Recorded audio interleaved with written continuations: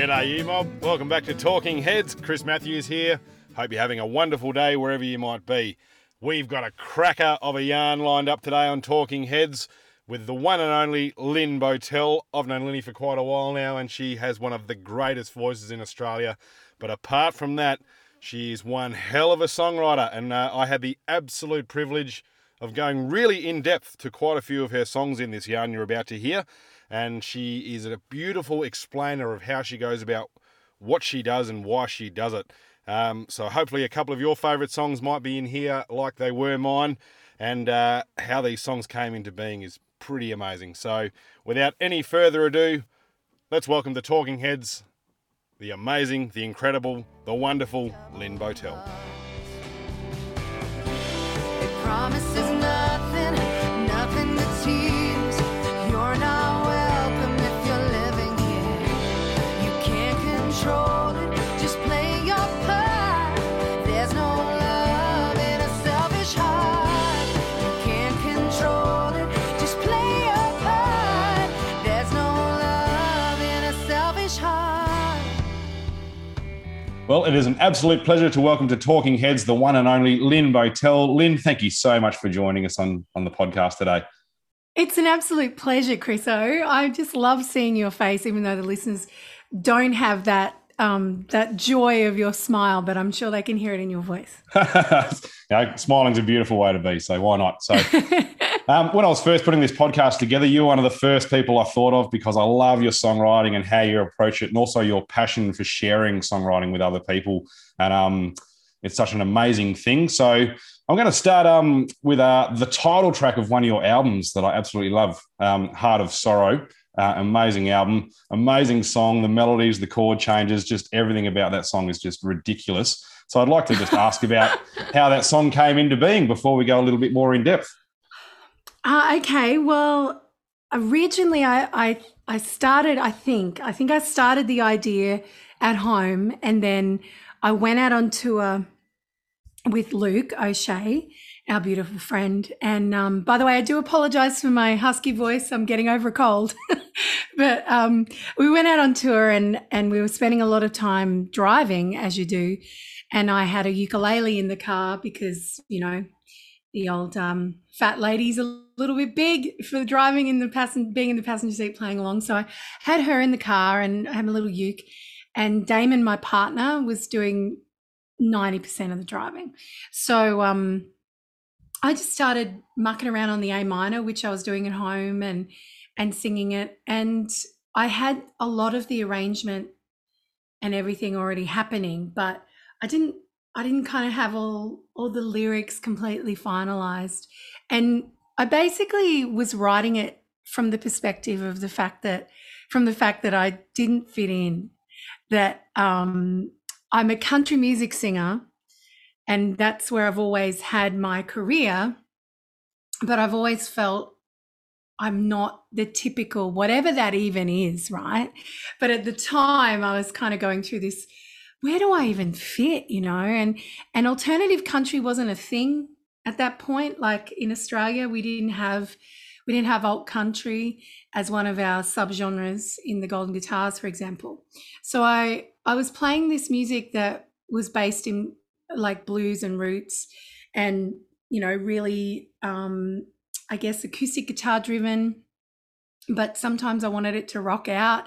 And I was like, what is this? This isn't country. I'm not singing about utes or, you know, life on the land. And honestly, you know, I really didn't feel like I fit in. So I was also saying, you know, I'm not prepared to give up, despite the fact that I don't feel like I fit in. So I guess that's why it's in a minor key as well, but it moves to the major in the chorus, which is kind of my I won't go without a fight vibe behind it. Yeah. It's an incredible song, Lynny. And like you said, one of the things I love about you is the fact that you can be so diverse in your singing and your songwriting.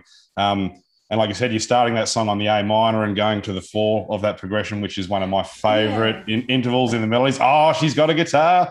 Yeah, excellent. Just get it out if you want. If I won't weep, I might be a little husky.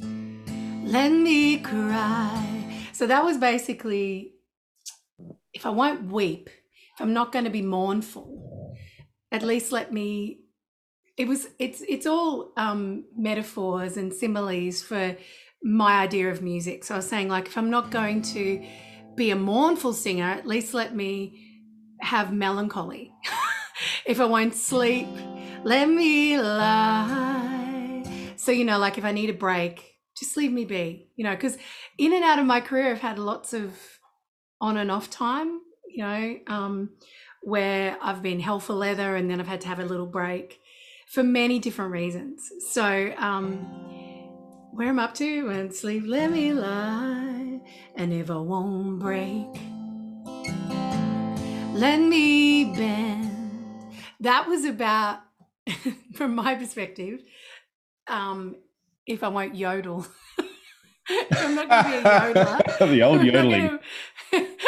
I'm sure you do it amazingly, though, let's face it. No, I remember when I was 14, coming back from Charterstow's Country Music Festival, and I decided, I heard Karina Caldwell yodel, and I was like, I want to be a yodeler. And I'm going, yodeler in the back seat. And Dad pulls the car over in the caravan. He says, Lynette, if you continue to do that, I'm going to leave you here on the side of the road. I was like, so you don't think I'll be a good yodeler, Dad? And he's like, you're terrible. Please stop. And he was one of those people that I could do no wrong. So for him to tell me I was dreadful, I was like, okay, I'm going to take that as a hint, Dad. I shouldn't be a yodeler. But that was where that kind of came from. And also the literal about if I won't break, if I won't give up, just let me bend, you know, let me bend the rules a little, let me find my own way around. Let me bend, if I won't break, let me bend.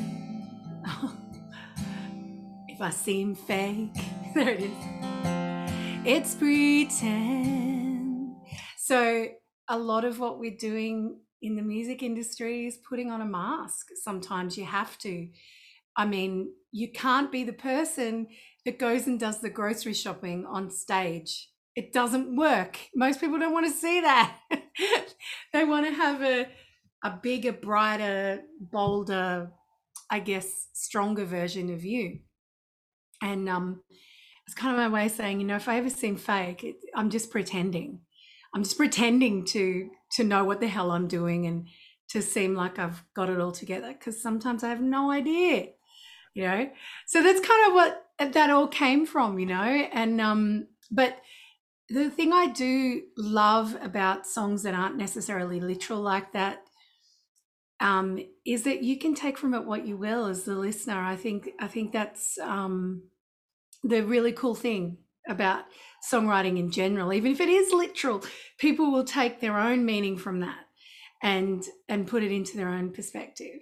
We were having that discussion with Brad Butcher actually on an episode, and he was saying exactly the same thing. You know, once you've written the song, how people interpret is completely up to them, and that's where the song really spreads wings. And I think because in that song that we're talking about here, you're using sort of phrases that people would be aware of, but you're rewording them and sort of turning them on their head in ways that people haven't heard before. And it's really clever to hear things where you go, oh, I know what she's about to say, but then you don't actually say it, you say it in another way. And I think that's the sign of a great songwriter, when you can say something really familiar but in a completely new way. Well, thanks, Chris. Thank you. I think, you know, they're idioms, aren't they? They're things we know. And I think that always works in a certain way. But when you do flip it, it does kind of surprise you. And I like that. And then the chorus goes to so we're going A minor to an F9. So it's like it's not even a normal straight happy F. It's questioning itself. And then the chorus is we go to the C, so the major. I won't go without a fight. I'm not gonna beg or borrow all my life, driven by fear to follow, but I'm alright, dragging this heart of sorrow So like, the confident, you know what? Stuff that. I don't care if I'm not everyone's cup of tea. I'm not going anywhere. I'm gonna go without a fight. I'm not gonna beg or borrow. My idea was I'm not gonna, because I've been in and out of record labels, and that in a sense was about, I'm not gonna beg for a record deal. I'm also not gonna copy other people, because stuff that. I'm just going to try and be me.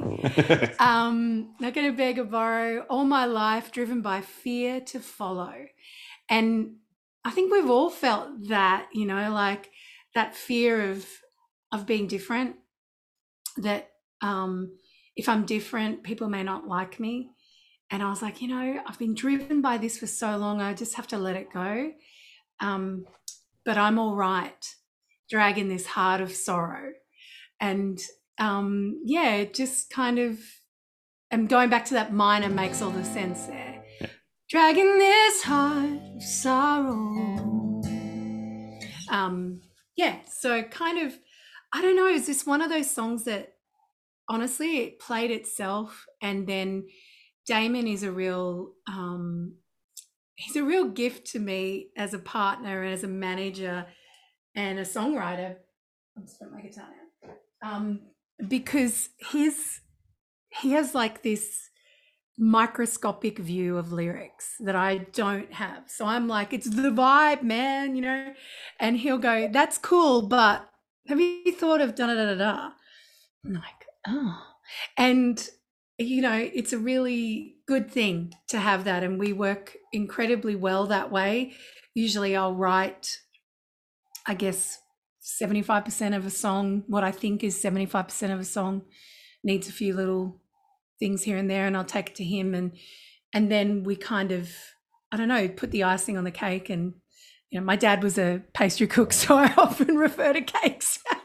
But we just put that cherry on the top, and there's something very powerful about that. And I've learnt that I'm still very much, I kind of write a song and blurt it, and then I think, yeah, that's pretty good, and I'm still learning after 30 years of writing how to get better at drafting and redrafting, because there's also a part of me that knows I've spoiled many songs by overworking it, and another cooking reference, over egging the pudding, like just kind of doing too much to it, and then it loses something. So I guess it's finding that balance, I think. Michael Waugh, when we spoke to him, he referred to it as like setting a jelly. He said the inspiration is like the making of the jelly mixture, and then you put it in the fridge, and then like as you work away, as that jelly starts to set, you can either get it to set slightly on an angle, which doesn't really work sometimes, and sometimes it just stays wobbly and won't set at all. And he said, when you can get a jelly that just sits and sets perfectly, you're onto something. That is so true. I love those analogies. And Shane Nicholson uses an analogy with production and songwriting about cordial. And he'll say you need to have, because, when cordial's too strong, when the essence is too strong, you can't even drink it. It's like, oh, God, this is overwhelming. And then when it's too weak, why would you bother? So it's, again, that same kind of analogy, like just kind of getting it just right. And I don't know, there's sometimes they just fall out and you go, well, holy crap, that's just a perfect jelly or a perfect cake or a perfect cordial. And then other times you've only got, one verse, but it's good. So it can take a long time. I won't go without a fight. I'm not gonna beg or borrow my life. Driven by fear to follow it, I'm alright. Dragging this heart of sorrow, my life. Dragging this heart of sorrow. Just before we move on, I love that chorus of that song because it almost gives it a feel like you've gone to a 2/4 feel in a 4/4 progression with the changing of the chords. I mean, you can see it both ways, but the way you accent it, it's like 2/4. It just is just really beautiful distinction between the verses and the chorus of that song, apart from the melodies you're singing, obviously. Was that a deliberate thing, or did that just happen naturally as the song came out? Look, I think there's a lot to be said for what you've listened to as a young artist or what you've consumed yourself with. I didn't sit there going, yes, I should definitely halve those bars, because it could have been, I won't go without a fight. But it would have lost the momentum and the movement, and it wouldn't have represented the feeling of going, the verses are kind of like, woe is me. No. And then the choruses are like, no, I can do this. So I think, the juxtaposition of the change there in tempo in the timing of the chords makes all the difference. I can't be sure really. I'm pretty sure it was instinctive. But as I was saying, I think the reason I've learnt to do that is by listening to my heroes. I didn't have this obvious kind of, I'm going to do that now. I never would have stuck on that whole chord and stretched it out. It just didn't feel right. And, I put that down to listening to people like Dolly Parton from a very early age. She's an incredible songwriter. She was my first real hero, songwriter and singer. And, I can hear things that I do. I don't sound like her. I've got an alto voice. She's a soprano. I don't write songs like she does, but I guess you could say the pro forma is kind of there. Like I can hear that I do things that I think Dolly would do. I mean, one could be so hopeful. I think you're up there just quietly, but that's just my opinion. So. Thanks, Chris. On the same album, there's a great song called Selfish Heart, which I really, really love. The melody of the first line in the verses is just so catchy, and like it's just so memorable. You can sing it the first time you hear it. And did that come really early in the writing of that song, or did you go, or did you really have to work at that melody there? Because I know how much you love melody as a writer and as a singer. So I'm just wondering if that happened naturally or you really worked at it, because it is killer. That happened naturally. Da da da da da da da. That thing I came up with in the bedroom while the boys were having red wine and making toast after a gig one night. It was it was the same tour with Luke O'Shea and Michael Bryars and myself, and Damon was on the road with us. So I had this idea, and so I went into the room, and the idea of the lyric of the door, have you ever come to a door standing open? Trying to think of the next lyric. Anyway, I was looking at the door, and I had the melody, so I mumbled something about a door. And the Selfish Heart idea, I was thinking about my ex-husband. Sorry, I didn't mean to laugh. But I was kind of thinking about the freedom I was feeling on the road and the happiness I felt, and just that sense of appreciation for being around people who weren't selfish human beings. And he wasn't all that bad all the time, but in our relationship, it wasn't great. So I was thinking about him, and then that's one where Damon and I wrote like the lyrics almost 50-50.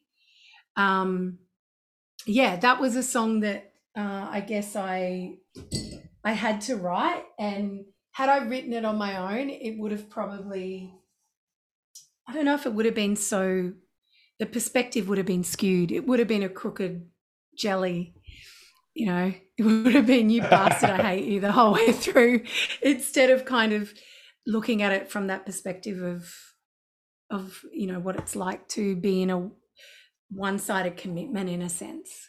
That's one thing I've really noticed is when I've been listening to your songs, is that you are obviously writing from a lot of experience in what you're writing about, and it's almost like it's a very cathartic thing for you, songwriting, but you're covering some pretty sort of, hard sort of topics that you're wearing your heart on your sleeve, but you never point the finger, you never accuse, and you give this really sort of like beautiful 50-50 view of sort of both sides of anything you're singing about. And is that basically like you working through the process and trying to understand what you've gone through? And do you on purpose make sure you don't point the finger and don't accuse and let people make up their own mind in song? Well, it's interesting that that's your perspective. I worry sometimes that I'm far too accusing. I worry that I'm too the other way. But that record, as I said, especially that whole album, Heart of Sorrow, I was just thinking about Selfish Heart, and there's a lyric, driven by compulsion and rage, this book of rules was made for fools.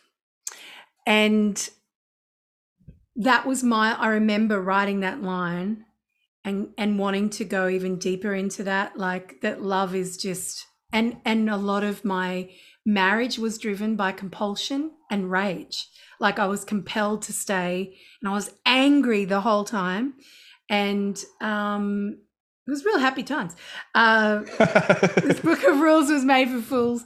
And then Damon came in and kind of just would lighten the perspective. So I think that 50-50, a lot of the time, a lot of it came from on that song in particular, came from his influence. I think it might have been drastically different and not as good a song. And I guess look, when I started writing when I was younger and I came up in the country music scene of talent quests in Queensland, they were a very big deal.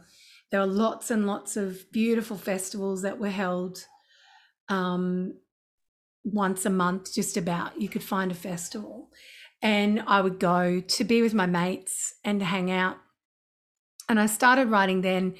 And my first songs, every song had the word country in it because I was singing country music. I thought I better sing about country. And then as I grew older, early 20s, I wrote a lot of Disney songs, as in everything had a happy ending. So that's what I mean by a Disney song, like, and in the end, in the third verse, everyone comes back together and finds peace and la la la. And so that was skewed as well. For me, that was untrue. And I guess your idea about the 50-50 thing, I'm not doing that on purpose. What I'm doing on purpose, I feel now, is being real. And when I was younger, I was very much, I put glitter on the poo. And kind of didn't tell whole truths. So I think it lacked for that. Like, it was nice, but it just didn't work as well. And in the stories I like to read, the movies I like to watch, they have scripts that have a bit of, I don't know, it hurts sometimes to watch. It hurts you to see the character going through that because you can relate. And so the 50-50 thing, I guess that's actually just me changing it from the 100% view to me actually having an opinion in there. I don't know. If you're living here, you can't control it. Just play your part. There's no love in a selfish heart. You can't control it. Just play your part. There's no love in a selfish heart. There's no beauty. There's no trust. There's no love in a selfish heart. Let's go back to one of your first sort of songs that's probably garnered you maybe one of your first or two awards when you were with the Bella group. Back in the early 2000s, a song that you wrote about a girl, which is a great little song. And I love the key change in the pre-chorus that brings you into the chorus in that song using the major 2 chord. And when I heard that, I was just like, that is so clever to use that change to really make that pre-chorus stand out from where it's about to go. And I know that Bella was a band of 3 songwriters, so I'm wondering if that was a co-write or you worked together on that or how it came into being. Okay. Well, Karen O'Shea and Kate Ballantyne were my other 2 compatriots in that group, and I love those girls. They're still very good friends. They are great songwriters, but at that time in their lives, they weren't really confident about their writing. So, no, About a Girl, most of the songs on the record I wrote. There are a couple of covers on that album, and the girls co-wrote one song with me. So they could have had more input, but they weren't ready. So a lot of that was kind of on me. And it's interesting, that time in my life, I was meant to get married to my childhood sweetheart. We've been together 9.5 years from like the age of 14. And we were meant to be married, and 6 months before we broke up. So that's what that song is about me finding myself. I'd never lived alone. I'd never had my own space. I'd always lived like, co-inhabited a rental property with my band members and my partner. So it was always, I'd never been alone.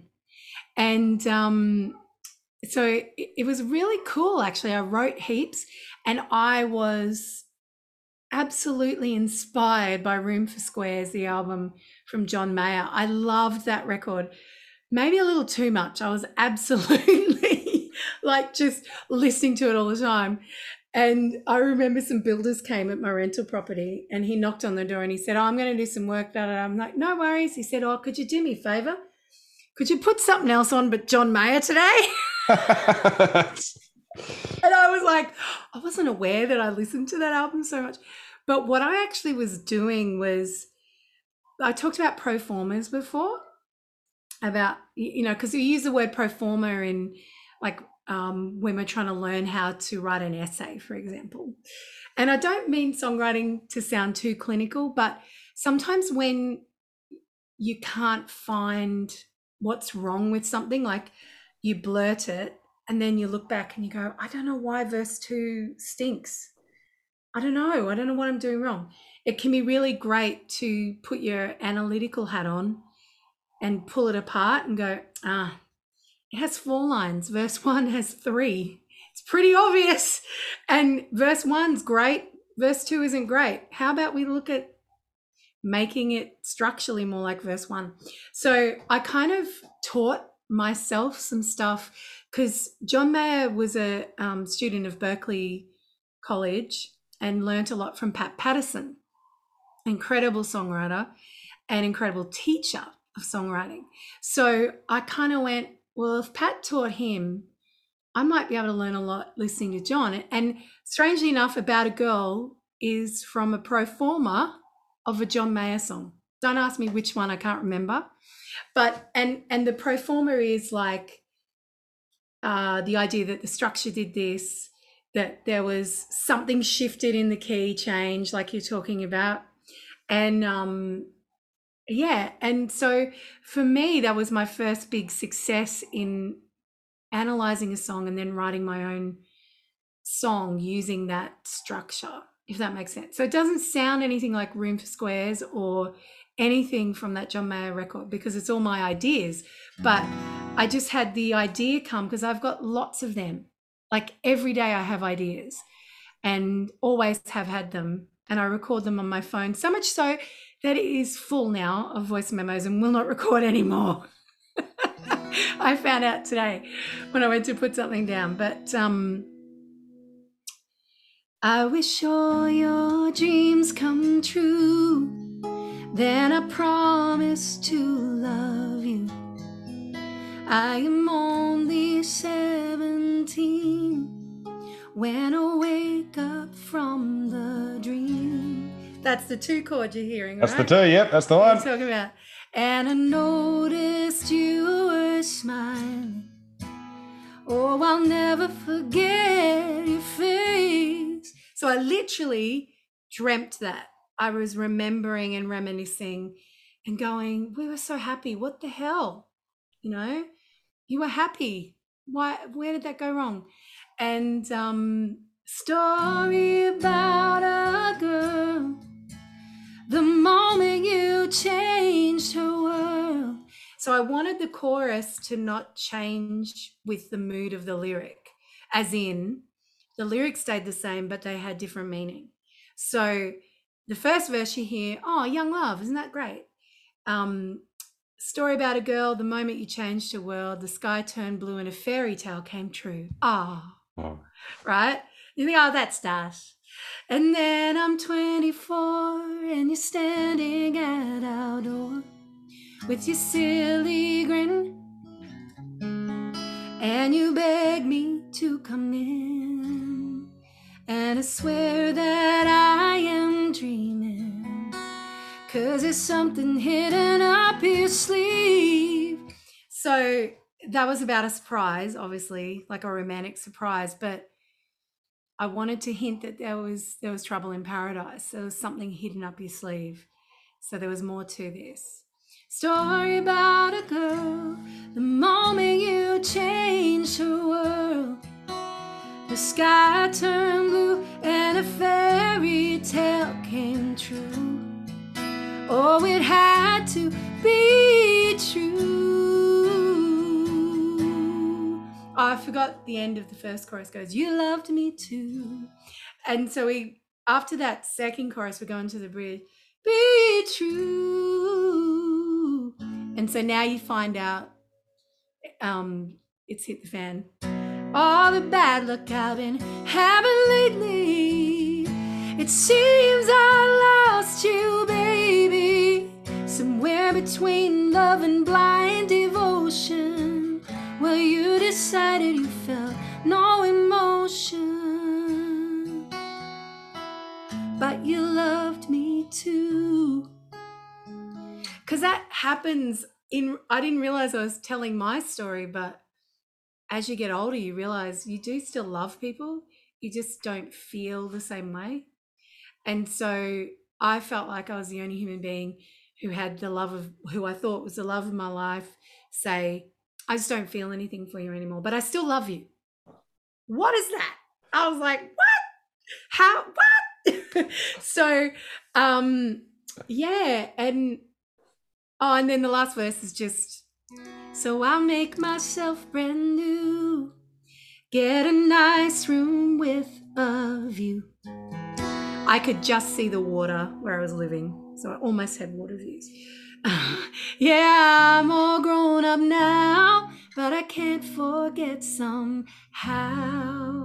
that it started with an ending.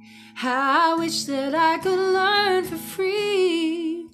So basically the last verse is just me saying I'm in a really good place, and I feel grown up and I'm on my own, but I can't forget somehow, and there's that 2 chord again, just reminding you that there's more to this. It started with an ending, and everything does, right? Pretty much. And just I guess as I get older and I listen back to that song, I think, wow, because I was 24 when I wrote that. I'm 43 now. And I look back and I think, geez, you were smart back then, and I don't even think you knew it. Like I didn't I didn't grasp the depth sometimes of what I was saying. But yeah, I'm very proud of that song. Yeah, I love that. And that line you just mentioned, how it started with an ending. When I was listening to it, I was like, it really reminds me of a line from a Jason Isbell song where he says it's a boy's last dream and a man's first loss. And I thought, it's that similar sort of thing. Everything starts with an ending. And it really reminded of that as a comparison against another songwriter, for example. Oh, thanks I like that comparison. I'll have Jason Isbell any day as the comparison. But yeah, so I wish I could learn for free. And look, don't we all? But it's usually our most challenging moments that actually shape us, for who we're going to be in the future. And you're right about my songwriting. It is very much my experience. My mum, I love my mum. She's my biggest fan. And she would often say, Lynette, I've done the family tree, and this happened to da-da-da-da-da. He was a light horseman and he was struck by lightning, and it's an amazing story. You should write it. And I just find that so difficult unless I had potentially read about him and been moved to write it, in a sense. So writing for commission, I find really hard. Done it a couple of times, having to research something and write about it, but maybe it's something that will come as I get older. I don't know. I just find it difficult. If it doesn't actually kind of hit me in the feels, then I don't know how to sing about it. But I can't forget somehow that it started with an ending. I wish that I could learn for free a story about a girl. The moment you changed your world, the sky turned blue and a fairy tale came true. A story about a girl. The moment you changed your world, the sky turned blue and a fairy tale came true. Oh, it had to be true. You loved me too. Obviously, you're really known for having a ridiculously amazing voice, Lyn. But I think one thing that gets overlooked is how incredible your rhythm on your instruments when you play is. You have an awesome right hand that is solid as a rock. And I think it's one of the best rhythm guitarists I've heard in a long, long time, like personally, like in front of them. Thank you. How does that affect like anything you write? You know, a lot of songwriters might be great singers, but not great instrumentalists or something like that. But they can still write amazing songs. You know, does being also a ukulele player, and I think you play piano as well, and being Pretty a great poorly on piano, but I do okay. how does being able to give that amazing good driving thing with the right hand work compared to say picking up the ukulele and writing a song like My Best Friend or Happy or something like that? Yeah. Look, I think for me, changing instruments can be really, really helpful. And I tend to write, I think, some of my strongest melodies when I don't have an instrument in front of me and I'm imagining what I can hear the instruments doing. So in answer to your question, playing an instrument well, I think is really, really important. However, I know incredible songwriters who are dreadful guitarists and they just write incredible lyrics, incredible melody, and they're not reliant on the instrument to make up for any shortfalls, if you know what I mean. But for me personally, the more confident I feel in the instrument, I don't have to be Tom Emmanuel, but I think it's good to be able to represent whatever you're trying to represent in your mind. And you can be limited by what you can play. So that's why I think it's good to put the guitar down. Or, I was writing yesterday on piano and I think I was playing like 2 notes or something and they sounded beautiful. And I just thought, really got to do this more because it just sits here ready for me to play her. And I don't have to be, brilliant at it. I don't, Bill Risby is an incredible Australian piano player who, if you don't know who Bill is, you should look Bill Risby up because he's just phenomenal. And he's my benchmark, so that's why I just don't even try sometimes. I'm just like, why would I bother? But then I've reminded that it's about inspiration. It's about creating sounds and getting back to, there's 2 parts to being a songwriter. The non-judgmental part, the creative part, that could care less what you look like, what you sound like. You can be crying and have an ugly cry face while you're writing it. It doesn't matter. It's about getting it out. And then there's the analytical side that pulls it all together. That's how it works for me. So you've got to kind of nourish both. So practicing my piano scales, yeah, great. When I'm writing, just going with it, the sounds and the mistakes are often the best parts, mistakes in inverted commas. So I think it's important to learn an instrument. I think you need to have, if you want to write melody and have some say in your chords, because that's what I notice about singers who write melody, but they're not on an instrument at all. They have to kind of argue their way around trying to get a musician to play what they're hearing in their brain. Whereas if they had some confidence on the instrument, they could actually express that, or a instrument. So I would say if you want to work with melody, pick up an instrument, learn how to play it. The ukulele it's very hard. It was very hard to write Heart of Sorrow on ukulele because it's the happiest bloody instrument in the world. So I was often sitting there playing it saying to Damon, this will sound much sadder, right? Like we just have to kind of imagine there's a guitar there. Yeah, so Happy and My Best Friend, they're that joyful, childlike thing. They work perfectly. I think it's kind of a little bit of both. You're inspired by the instrument. It's also good to not have the instrument. I think you got to play around with everything. You just mentioned as well, talking about melodies and singing and stuff like that. You quite often put an upper third or an upper fourth or an upper sixth or seventh on these little taglines at the end of choruses, for example, and they really take it outside of just the standard melodies that you hear quite regularly. And a lot of it might come about because you're an exceptional singer, but you don't do it all the time. And when you do really push your voice, you don't go there for a huge amount of time. Is it a really something that you don't want to abuse, but you want to use it in particular parts of the song? Is that where that's coming across? Yes, I was talking to a student this morning because I teach singing as well, in between touring and recording and writing and all that. And I said to her, you got to change that key. You got to bring it down because you're yelling at me. You're yelling at me, and it's the verse. You should be getting me to come to you, not me yell at you.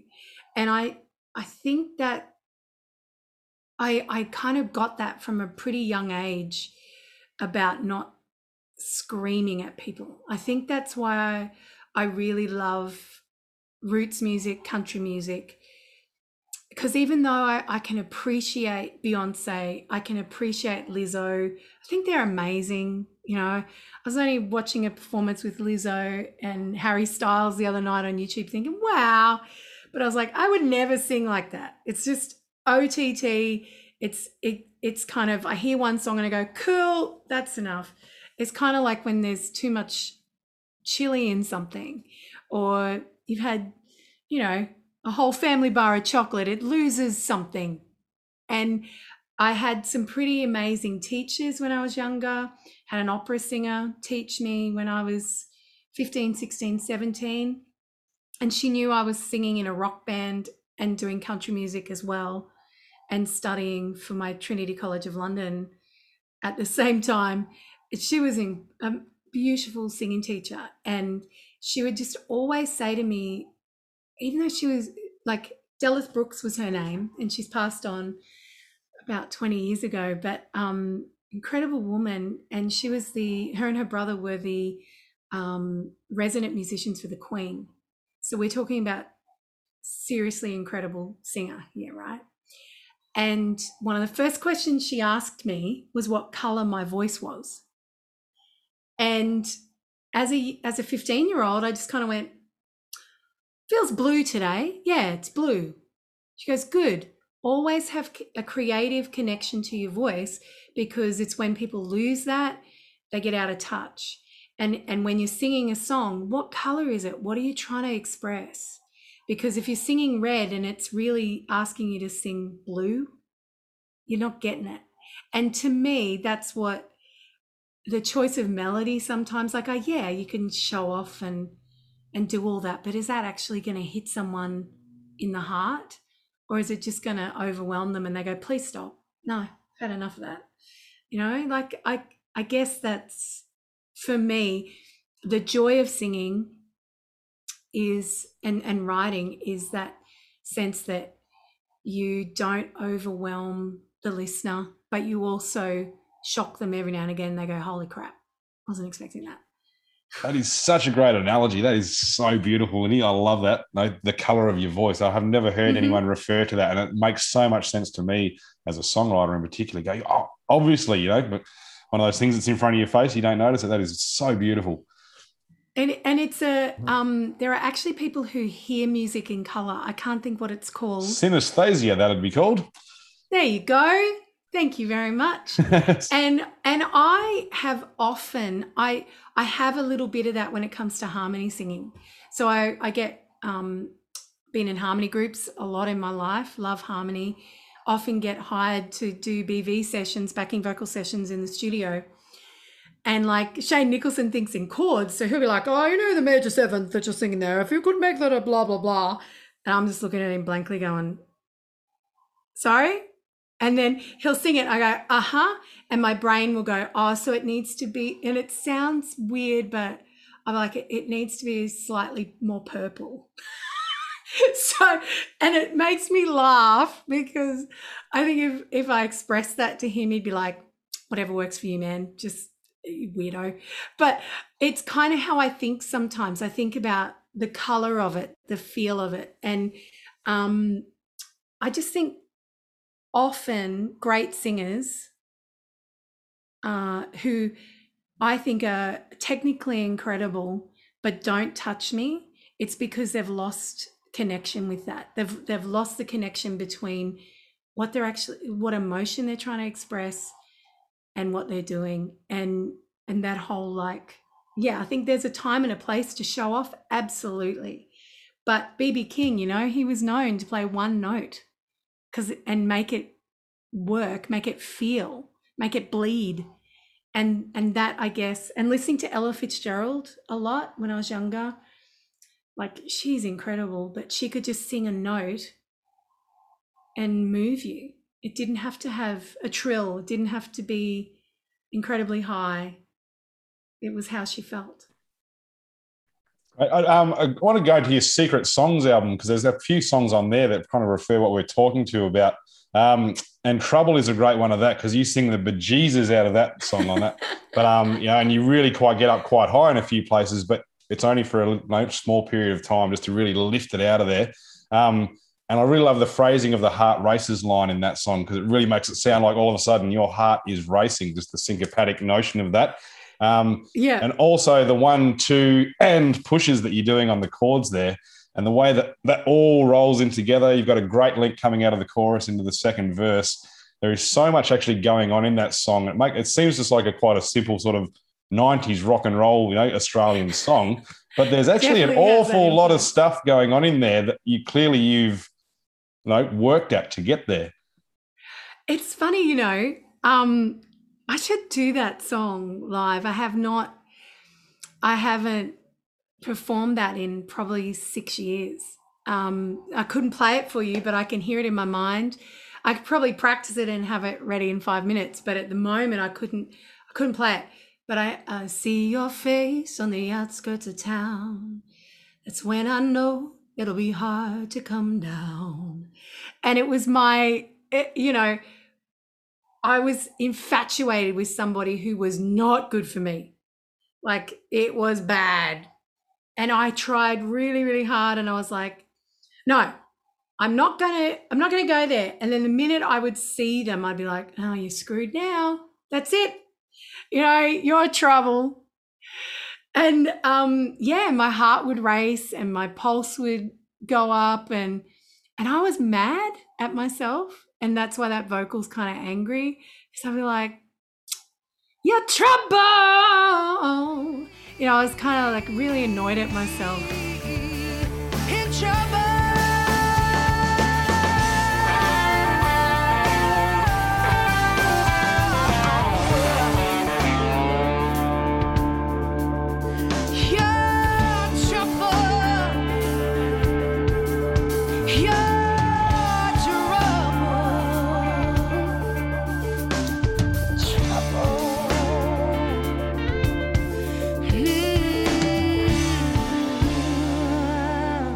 On that same album, there's the Beautiful Liar song, and there's some really beautiful things that you're referring to there where the color of your voice, like the way you say argue, for example, in that song is really makes it pop from the rest of everything else around it. And it's Australian without being a cliche sort of sound. And it's one thing I've noticed that you do really, really well is you can sound Australian on certain vowel sounds, and it's a beautiful way of sounding Australian without going, yeah, mate, how you going? You know what I mean? And do you work at that deliberately, or is this the way you sing naturally, just just lends itself to that sound. Okay, so when I was talking to you about my first singing teacher when I was younger, and I was writing for the first time and working with her. And my very first album that I recorded with my first band in, God, I can't even think what year it was now. I was 16 or something. And it's weird to listen to because my accent, I was singing in a classical way too much. So if I was singing about a girl, I'd be like, a story about a girl. Like, it wasn't that bad, but it had that element to it. And it was uncomfortable for me. Like, now I listen back and go, oh God, I'm cringing. But because I came from that world, even though I do have Americanisms in how I do stuff, because, you know, the music that I grew up inspired by was American music. So you're gonna get that in you. And Irish music, often my parents loved Irish music, so I often roll my R's in a certain way, and it's not the American side of me, it's that I know what it is. It's from listening to Irish stuff.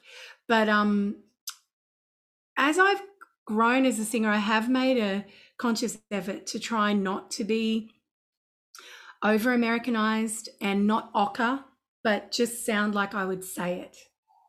So, and Beautiful Liar, I think this part you're talking about is, been thinking of you lately, you were such a conundrum, so confusing, so I'm rushing it, sorry, hurtful baby, and so loving.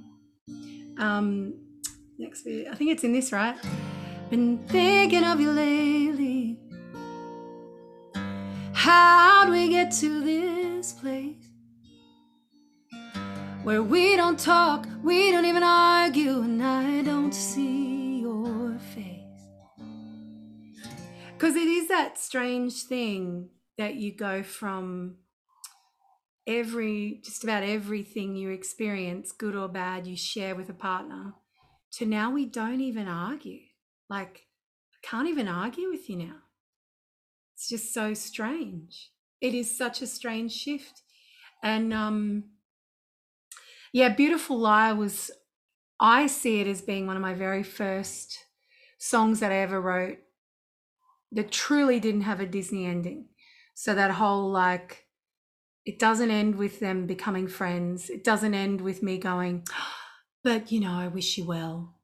It's just saying it sucks that, you know, you couldn't be real.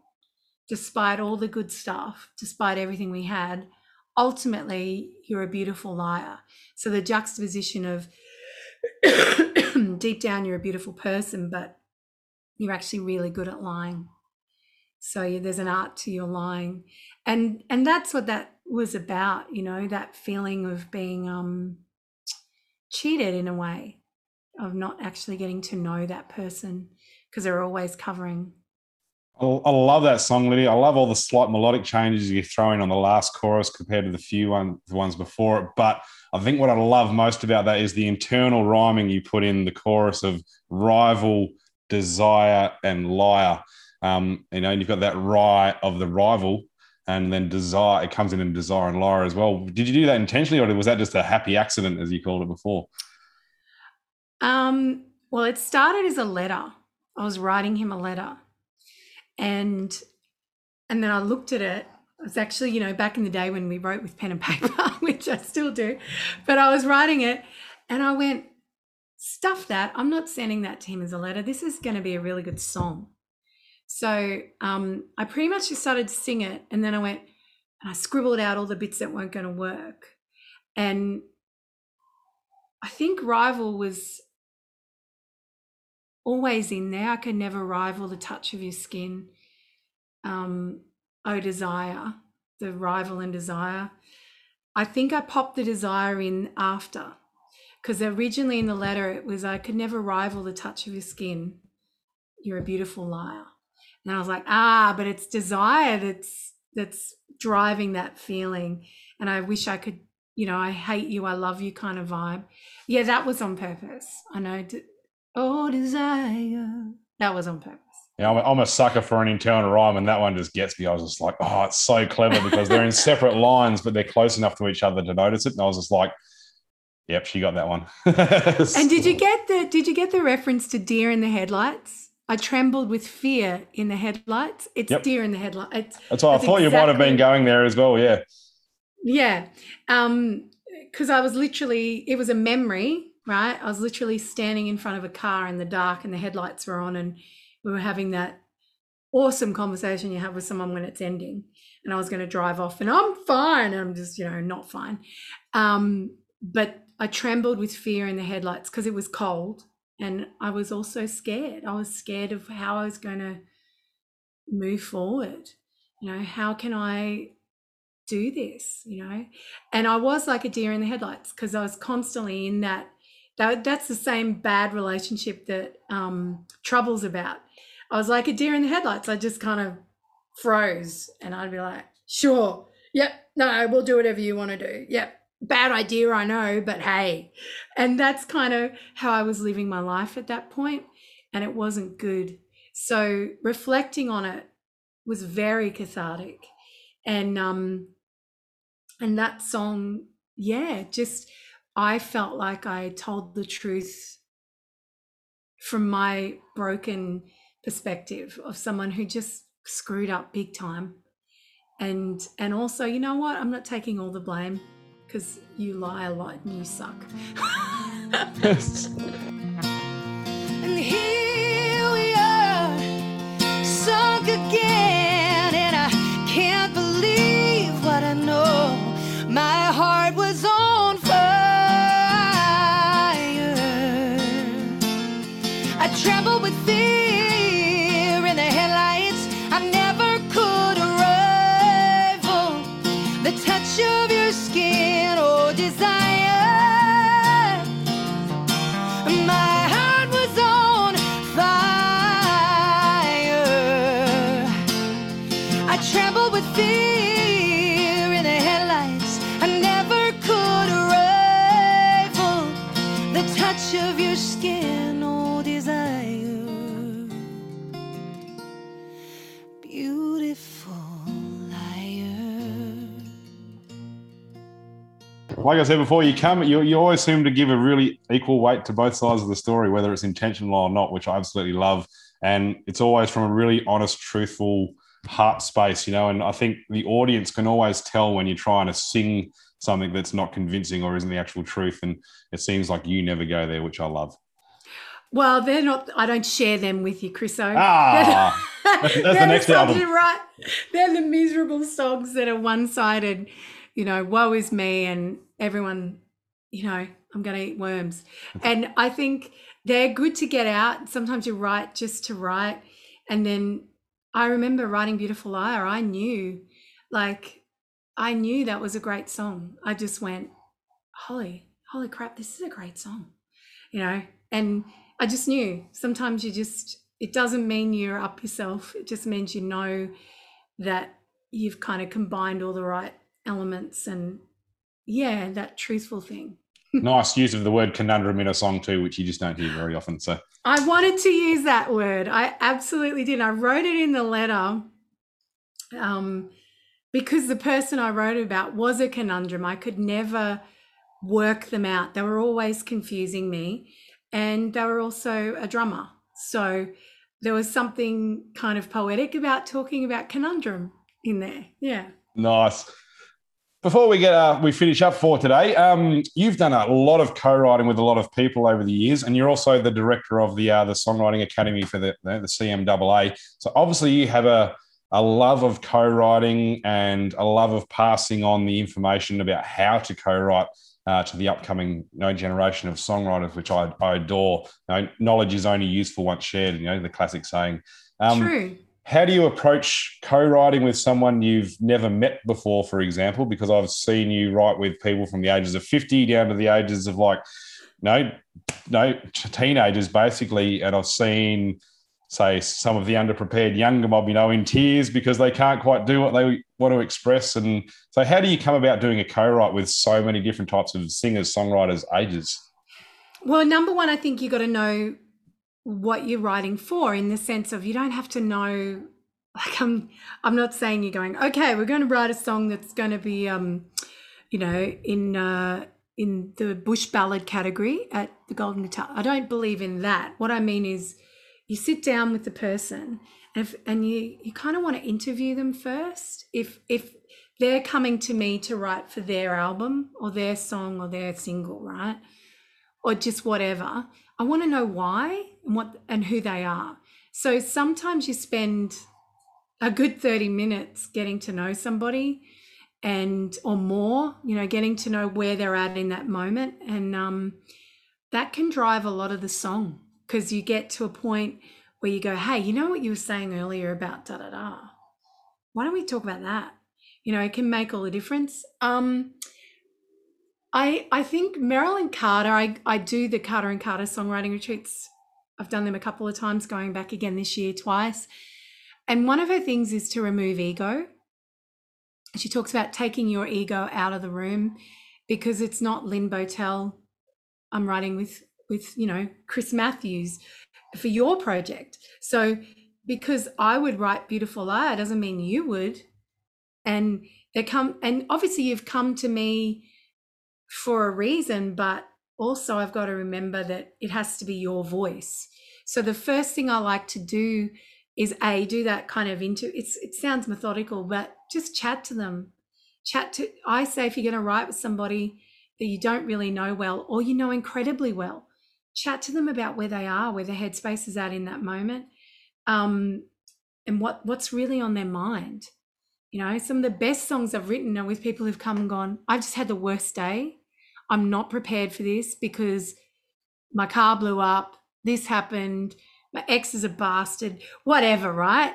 So you sit there, you make him a cup of tea. Oh, I'm so sorry. Here, let me get you a sandwich. But Zoom writing's a whole other world. But same thing, you have that conversation.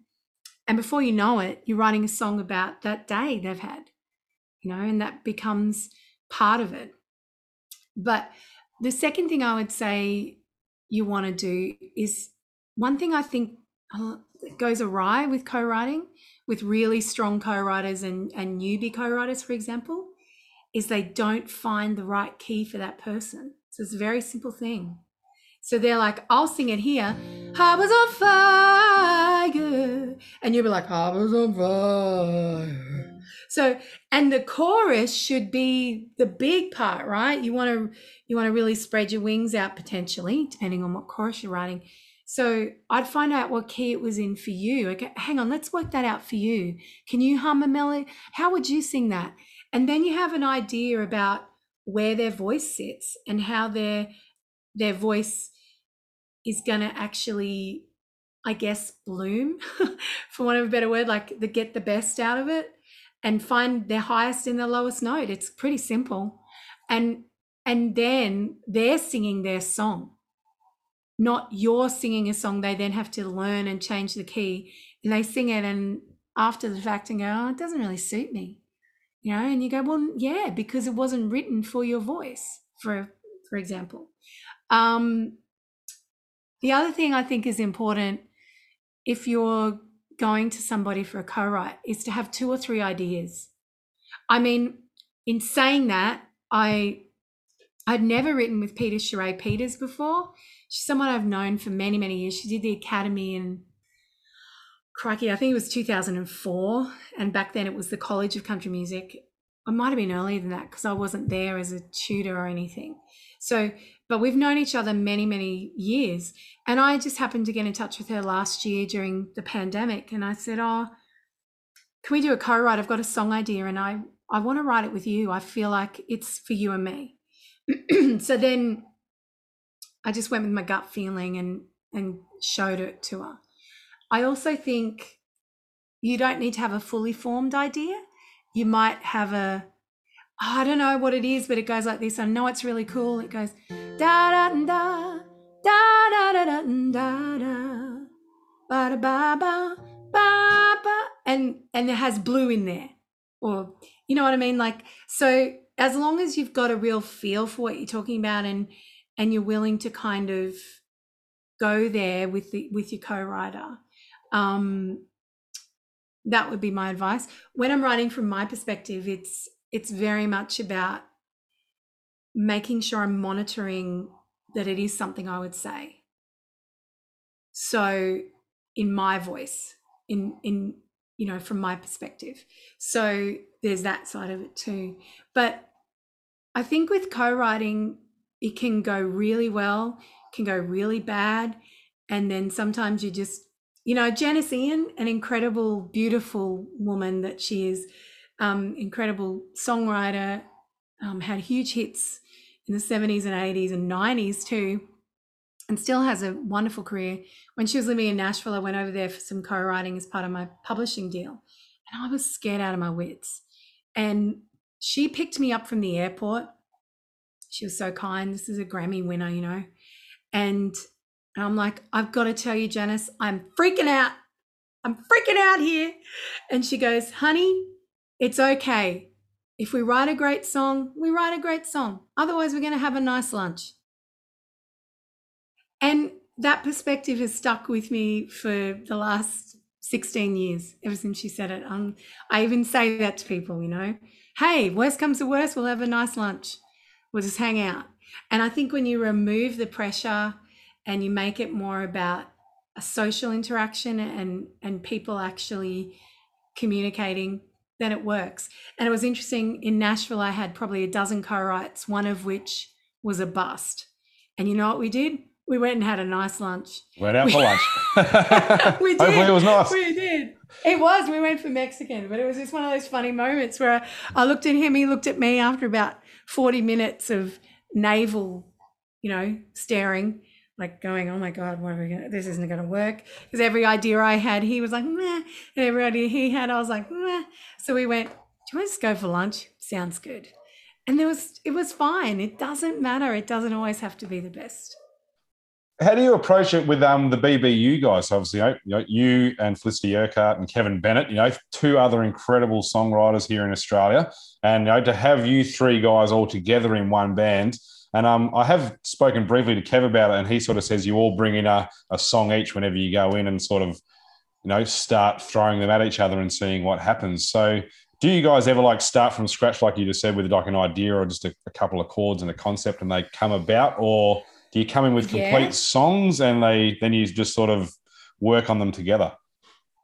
Well, the rule is, I think it works because for a start, we're all singers. We're all lead singers. There's no one lead singer in our group. We all have our own careers. So this is our passion project.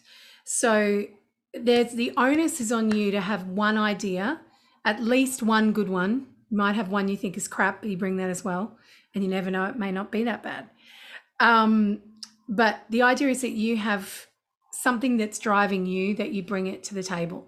Again, it could be like a couple of times KB's had 2 verses and half chorus. And I'm like, dude, you could finish this on your own. He's like, yeah, but I don't want to.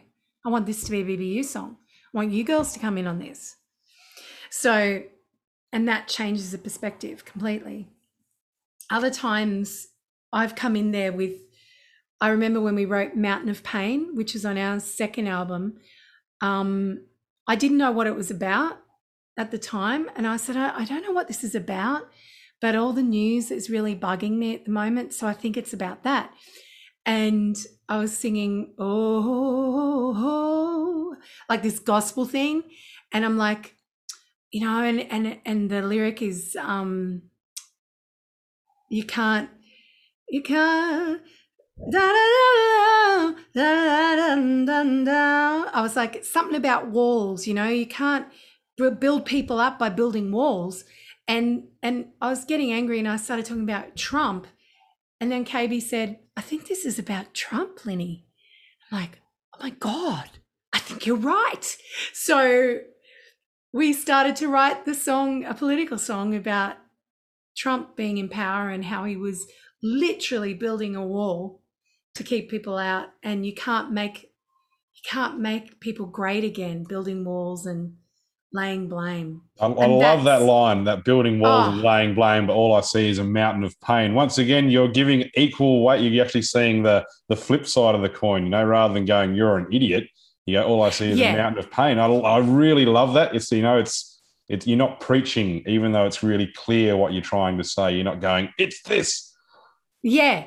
And I think we made an absolute effort not to mention any name in that. So people can listen to it and maybe it's not about, it can be whatever they want it to be about.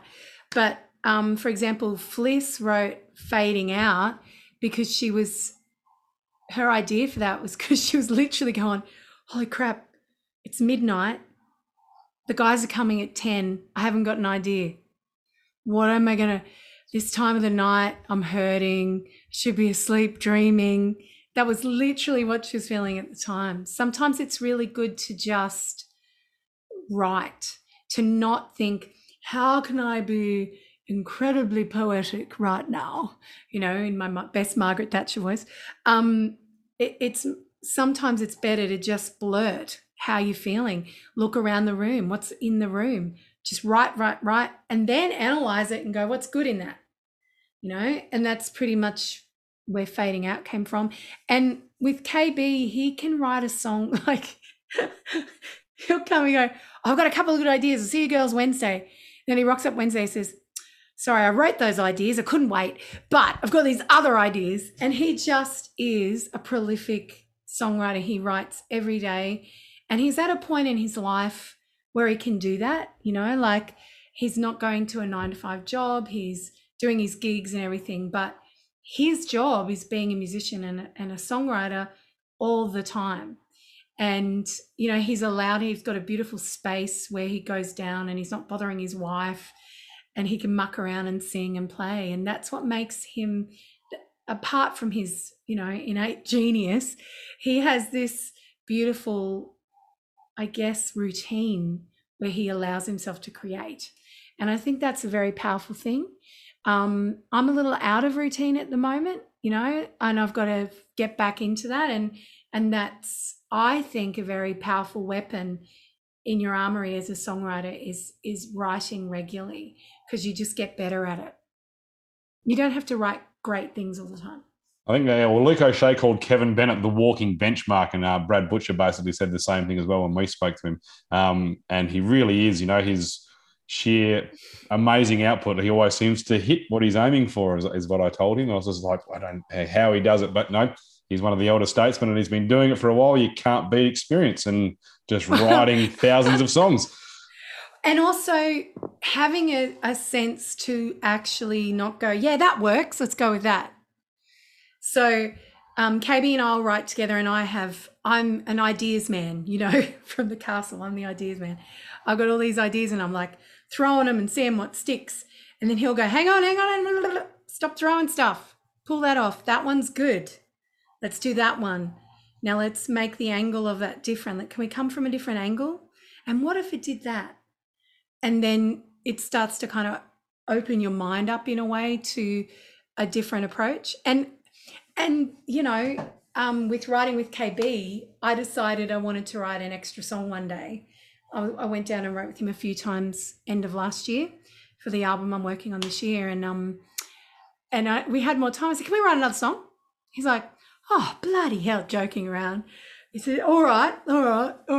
What about this tempo? What about this? I'm like, cool. And he goes, I got this cool little chordal idea. I'm like, yes. And then we just sang, we were just kind of, blurting and I've been waiting. Yeah, that sounds good. And we'll write that down. And that's how that one it was just like when you're coming up with the ideas yourself. But I'm so comfortable with KB now, and I started songwriting with him. My first co-write with him was when I was in my 20s, so I've been writing with him for a long time, obviously not every month, every year, but you get more comfortable in your own skin to make mistakes. And that is the key, because if you're too scared and you hold back, you're never going to just let the creative flow happen. And just remember, what you say might be daft to you. I'm like, oh, look, I don't even know what this means, but blah, blah, blah. It's about a mountain. There's a wall. Don't know what the hell that's about. If I hadn't said that, I might not have given KB the cue to go, Trump's building walls. Like he's literally and figuratively building them. And then Fliss is like, yeah, it's like a mountain of pain, you know? So if I had held back and just sung the melody, we might not have got there so quick. We might have got there in the end, but I don't think it. So just being able to set that aside, no matter who you're writing with, if it makes you feel better, say, look, this might sound stupid, but yeah, you know. There's that saying, you know, like the growth and comfort zone don't coexist. You know, if you want to grow as a person or a songwriter, you have to step out of your comfort zone. Yeah, and look, and sometimes, you know, you just find that really great co-writing connection, and I definitely have that with Fliss and KB. I've written more with KB one-on-one than I have one-on-one with Fliss, but that's just because she's so bloody busy. And, you know, it's hard to get her to nail her down, I think, sometimes. But, yeah, just, and one thing KB's really good at is putting on different hats. So he'll go, this is a BBU hat, and this is a Lyn Bowtell hat, this is a Flood hat, this is a Kim McKenzie hat, Kim McCartan, who's just recently written with her, or anyone else who goes to him, he puts on those hats. He's really good at writing for them, with them. So I guess he's a benchmark in that way. But it's never enough. And I've tried to pace it out, understand what it's all about. How could so much light fade into gray? You can't make something great again, building walls and laying blame. All I see is a mountain of pain.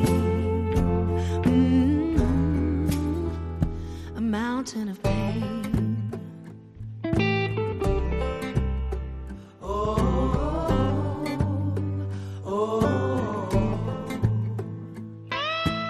You just mentioned, Lynny, you've got a new album on the go at the moment. So obviously you've been doing a fair bit of writing, some co-writes, some by yourself. When you are writing a song, what is it you always might have in the back of your mind, you know, as you're writing a song? Is there any sort of like, when I was speaking to a few other people, some people, they said, no, I'm always trying to be honest. Other people have said, I'm always trying to write something better than I've ever done before, whatever it might be. Do you ever have any like sort of things in the back of your mind when you're approaching a new song, or do you just see what happens? I laughed because what I'm thinking is, what the hell is this song about? Usually I have an idea, but I have no idea what it's about. And I have to kind of work it out. It doesn't always happen that way, but a lot of the time I start with a feeling, with a melody, one or two words. I'm kind of vamping on something. I'm like, okay, that sounds good. I feel that. I'm feeling this. The hell is this about? And then other times I'll write from lyric, like I've written songs on airplanes with no instrument, and I'm just writing kind of poetry, and I've got a feeling, and then I'll put my, you know, headphones on and be try not to bother people. So I guess for me, when I contrive something, when I'm too contrived, it doesn't work. You know, if I'm going, I want to write a happy song, sure as eggs, everything will be in E minor, you know, and yes, down in the dumps. So one thing I think can help though to change things up is to use technology in a good way. So use your voice memos so that when you're in the car, or, you know, you're going for a walk and your mind is kind of not on mundane things like, you know, working, breathing, eating, worrying about bills, all that stuff's taken care of, and you can't focus on much else but walking the dog or driving the car. Often when you're in the shower, you come up with great ideas because there's nothing else you can do. Your mind is free, you know. So to me, technology is really powerful, because I used to have an old cassette tape that I recorded everything onto. And that was a pain in the neck, because, you know, to find other ideas, they often just disappeared, because who's going to sit there and rewind and find it? Whereas voice memos are great. They've got the date, may not have a name for it, but you could just write good idea. You know, I've got a lot of them, bad idea, but interesting chords, stuff like that I've written. And also just good old GarageBand on if you're a Mac user, or finding a drum loop that you can use if you tend to write more ballady stuff, like using a drum loop instead. And that's where that rhythm part, on guitar can be very helpful. Learning new chord. I remember when I was younger, every new chord got in a new song because that's the nature of it, right? So learn a weird ass new chord that you see someone playing. See if you can work that out, and then before you know it, it's in a song, Amazing. Lynny, I love you. I love the way you can hear a smile when you sing, and that is almost a bit of a lost art. And Australia is so lucky to have you here as one of our songwriters, and also one of the people who are passing on this information to the younger generation. Like I said, knowledge is only good once shared, and we love you for it. Oh, thanks so much for having me, Chris. I've really enjoyed it. No, thank you for coming on Talking Heads, Lyn. Been a pleasure. If I seem fake, it's pretend. I won't go without a fight. I'm not gonna beg or borrow